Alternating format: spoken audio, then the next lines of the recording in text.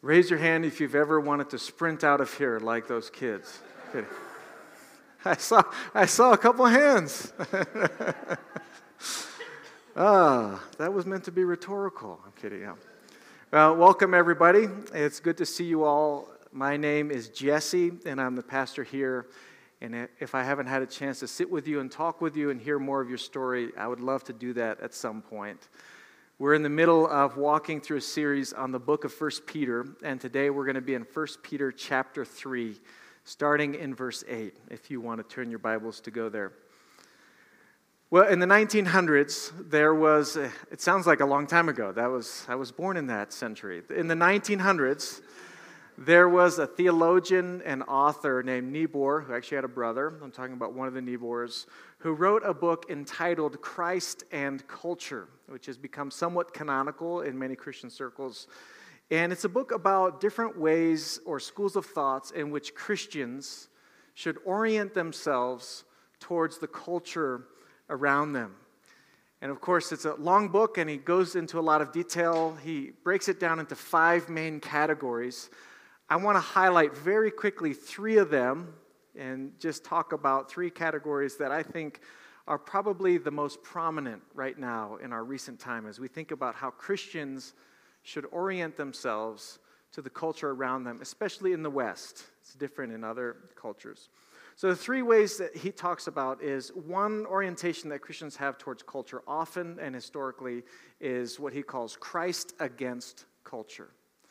So this would be Christians taking up their prophetic role to speak out against the ills and the sins and the evils that are going on in the culture. And so you find this way, Christ against culture, sort of that we Christians are called to contend with and go fight and go engage against the culture around them. So that's quickly called the Christ against culture.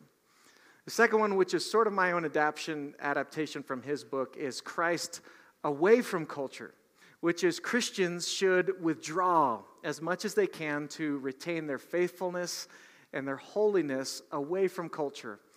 So, of course, on the extreme ends of this, you have Amish communities or Mennonite communities or monastic communities. But you have different iterations and versions of Christ away from culture. And the commitment is to raise families in the faith and commit to communities together in the faith and to retain a purity of faith and holiness together with other Christians, and the best we can do is withdraw from culture. So that's another school or another orientation.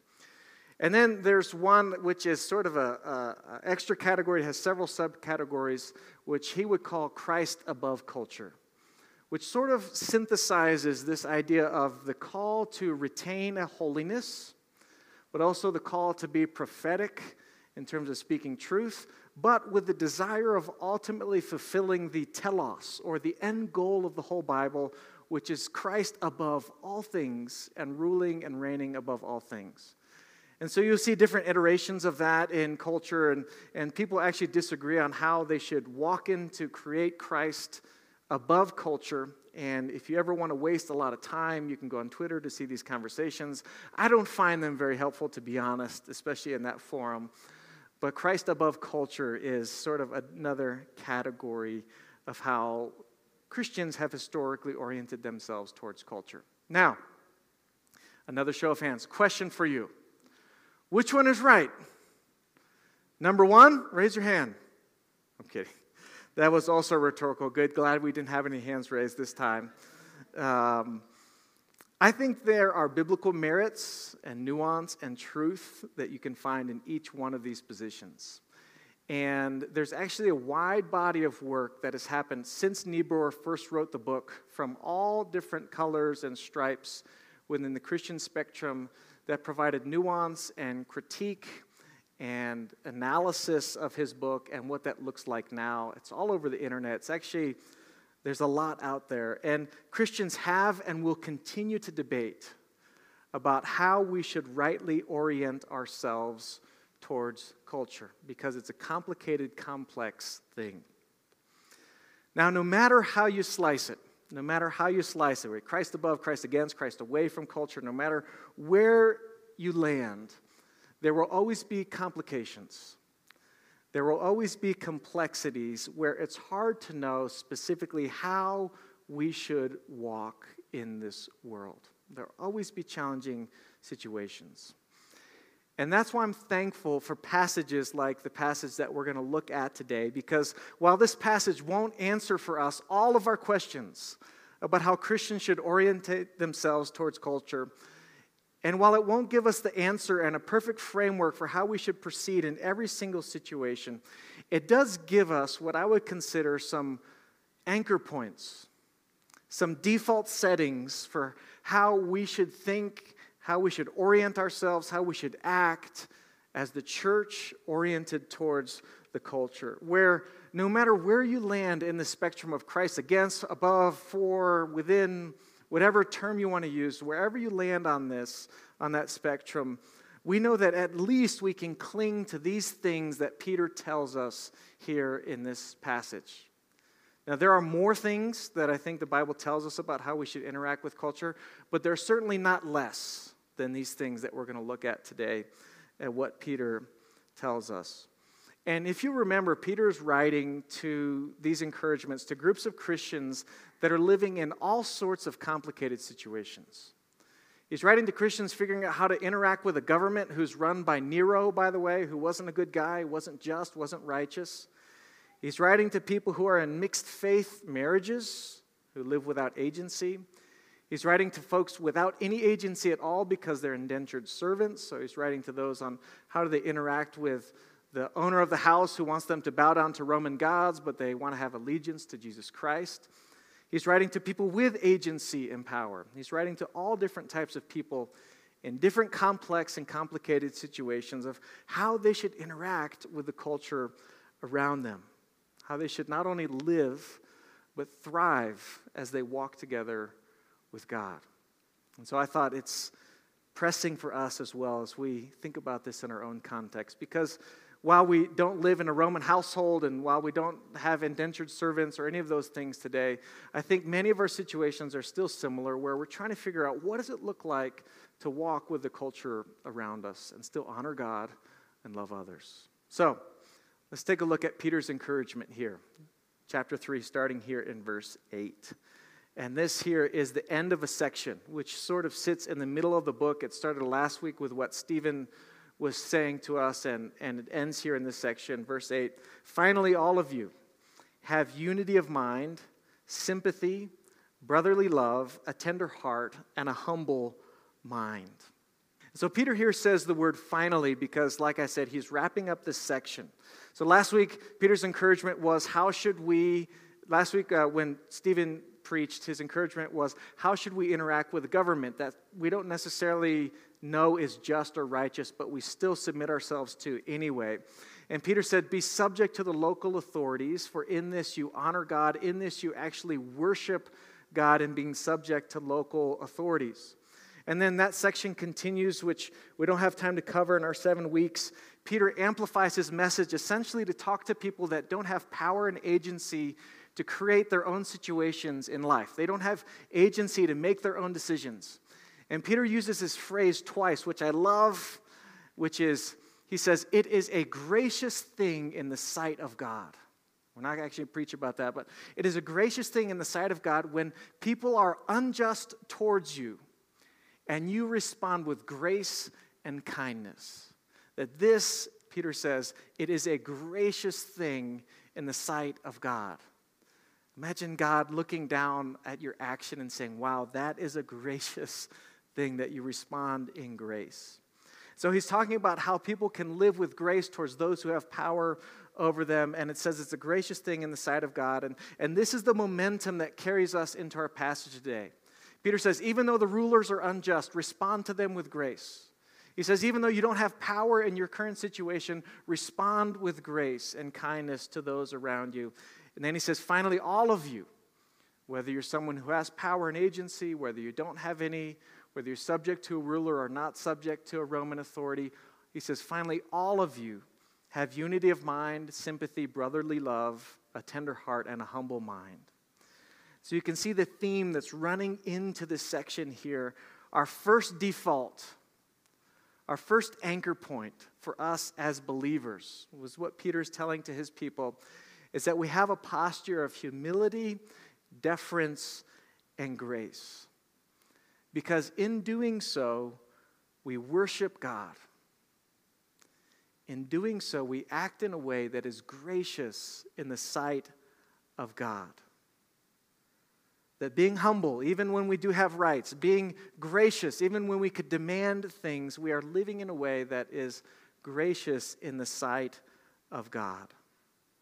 So Peter's saying, all of us, take on this mind. Take on this mind that you're humble and gracious. Now, I don't know about you, but this is not a natural reaction for me in my flesh. It's not my natural wiring. Especially living in a country like the United States, which is founded upon the idea of individual rights, for which I am extremely grateful, especially having lived overseas for many years of my life. I'm so grateful for the freedoms and the rights that we have in this country. And naturally, it goes against our nature to live in this way, to respond in the way that Peter's talking about. It's not or at least I'll just say for me, it's not my knee-jerk reaction to respond in this way that he's telling me to respond.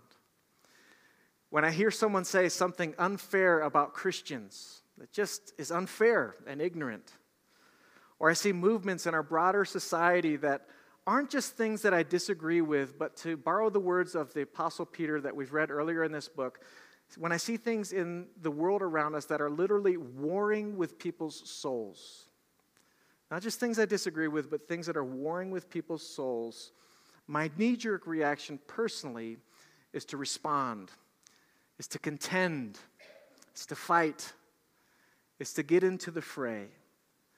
And what Peter is saying here is that our default, our knee-jerk reaction, our anchor point is to be humble, to respond with grace, and to be differential. Now, this is not to say we are to be doormats. It's not to say we're never to engage. We have the rest of the scriptures that tell us that. In fact, Peter later in this same passage talks to us about engaging and talking and responding. So he's not saying just lay down and be humble and be gracious and just let people walk all over you all the time. He's not saying that.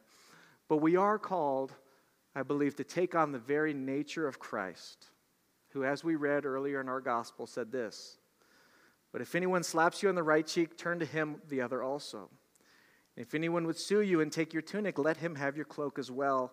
And if anyone forces you to go 1 mile, go with him 2 miles." The context of that 1 mile, 2 mile is an unjust, occupying, oppressive Roman soldier that's asking you to carry his gear for him. It says, carry my gear with me 1 mile. And Jesus here says, go with this oppressor 2 miles. This is the nature and the teaching of Jesus Christ himself. Now, this is not out of weakness. It actually takes much more strength, I believe, to live in this way. Peter says, all of you, your default, your anchor point should be sympathy, a tender heart, a humble mind, a posture of grace. And so no matter where you land on this Christ and culture spectrum, our default setting, our anchor point should always be humility, kindness, and grace. That's the first thing that Peter tells us.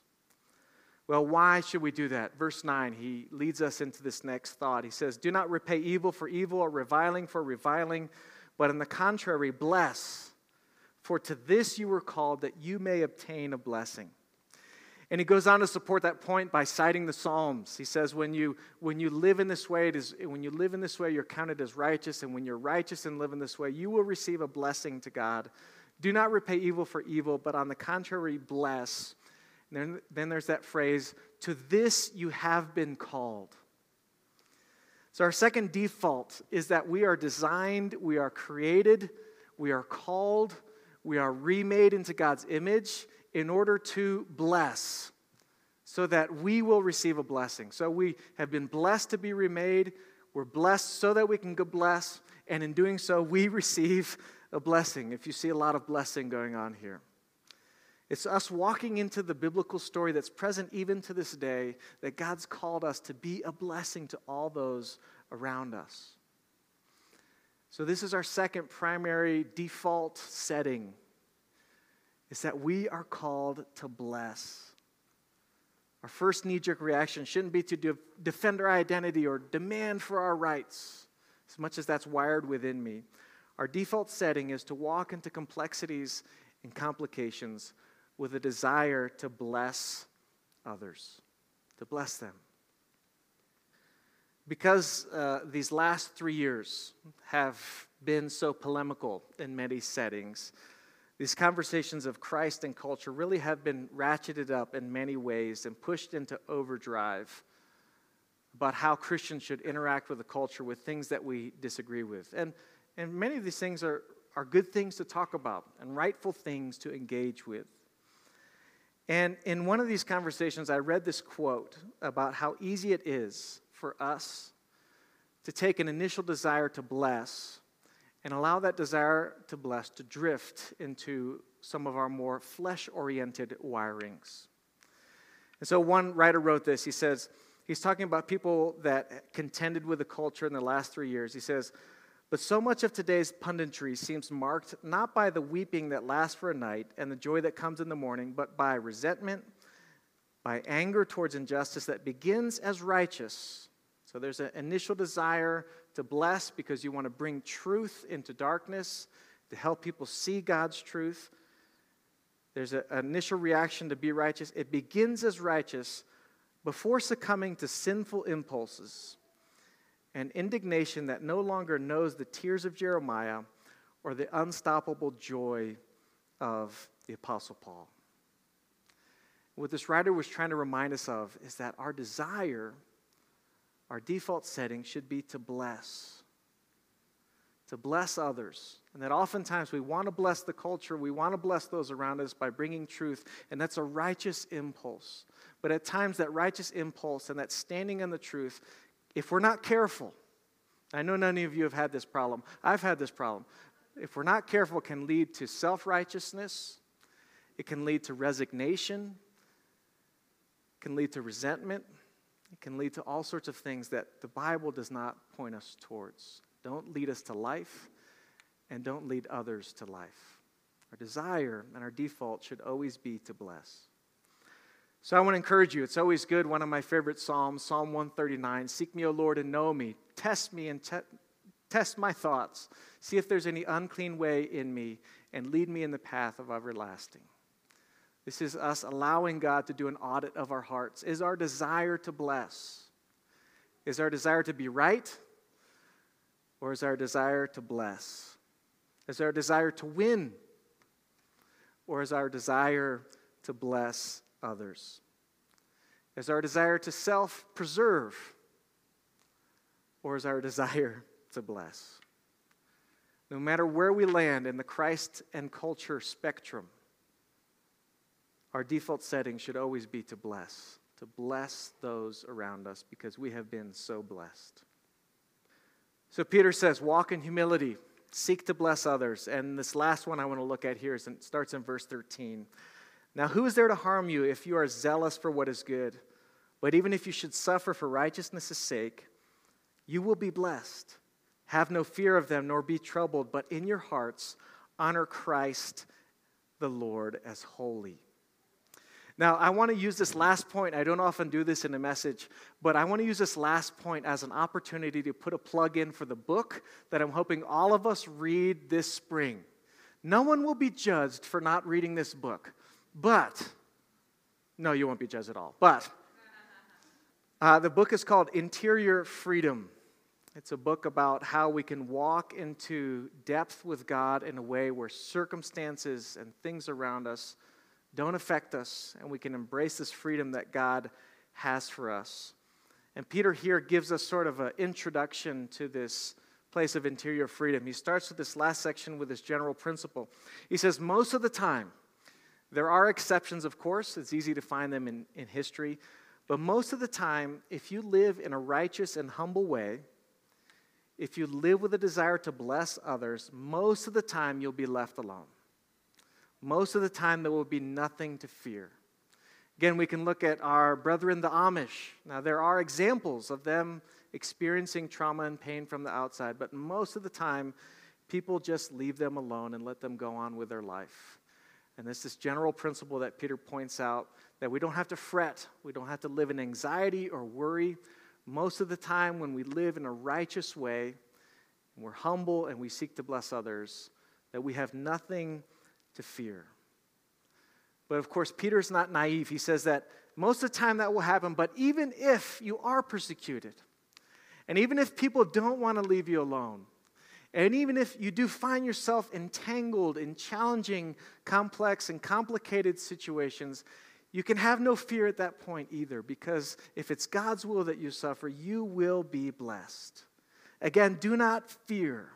And he says, have no fear of them, nor be troubled, but in your hearts honor Christ as holy. Cling to Christ in a way that helps you to live beyond and see through the circumstances that are going on in your life to have peace in all situations. Now, one of the goals of this book that we hopefully, most of us in the church will read together, is it doesn't just say, grab a hold of Christ and live with peace, but it actually walks us through a path of how we can cling to Jesus Christ in this way in our lives, where we can truly embrace the words of Peter and not have fear or anxiety or fret about anything that's going on outside of us. And there's a quote from the book which I'll read. It says, "Despite the most difficult situations and circumstances that can restrain us, each person has deep inside them a freedom that no external power can take away, because God himself is its source. And a person wins this inner freedom to the extent that they connect to its source, connecting to God himself." So this is what Peter is saying. Don't fret. Don't be troubled. In your hearts, honor Christ as holy. And when you live in this place, it frees you to embrace the humility that he calls us to. If we have interior freedom, then what does it matter what somebody else says about us? We already know who we are in Christ. If we have interior freedom as we interact with others in the culture and society, we can enter in with a true desire to bless. Not a desire necessarily to self-preserve or to advance our own standing or to help ourselves in any way. We are truly free to walk into any situation and any environment with a desire to bless. That freedom gives us that opportunity. And it frees us, as Peter says here at the end of this section here, to respond to people with gentleness and respect, to hold on to the truth, but to do so with gentleness and respect. We can do that when we have freedom, when our identity and our self-worth isn't tied to what they think or what happens or circumstances going on, but when we have true, deep inner freedom that helps us to float through all things, then we are free to answer with gentleness and respect. So this is our third default, that we seek interior freedom, that we cling to Christ as holy, that we don't allow anything around us to cause us to fret or to knee-jerk respond in anxiety, but we are free to live as God calls us to live. So back to our original question. Which one is best? Christ against culture, Christ above culture, Christ away from culture, any other iteration? What's best? I think it's possible to land in different camps, even within the same church. Where there's nuance and complexity, there will often be more than one faithful answer. And at different times and different places, we may have different camps or different ways that we should respond. It's hard to know, and I'd love to talk about it. If you ever want to grab coffee, I'd love to talk about Christ and culture all day. It'll leave jittery with 10 coffees, but what we do know for sure, though, is that we are called to humility. We are called to bless others. We are called to cling to Christ in a way that gives us interior freedom. And in doing so, we worship God and we glorify him with our lives. We live in a way where God looks down at our lives and he says, "That is a gracious thing in my sight." To this we are called. Now the church should be known for more than these three things, but certainly not less. So let us, as Christ the King, be known for these: humility, blessing, grace, and interior freedom. Let me pray. Lord, as always, we thank you for your scriptures, for the truth that they give us, for how they divide soul and spirit, bone from marrow, and show us the truth that you want us to live in. Lord, we pray that now that your Spirit would take this information, this truth from your scriptures, and implant it in our hearts in a way that bears fruit in your kingdom. Let us not depend on our own efforts, Lord, but now we invite your Spirit to make this true in our lives. Make us people that glorify you and live in a way that is gracious in your sight. For your glory and for your name's sake, that the world may know that you are good. So, Lord, we lift all of this up to your great and holy name. Amen.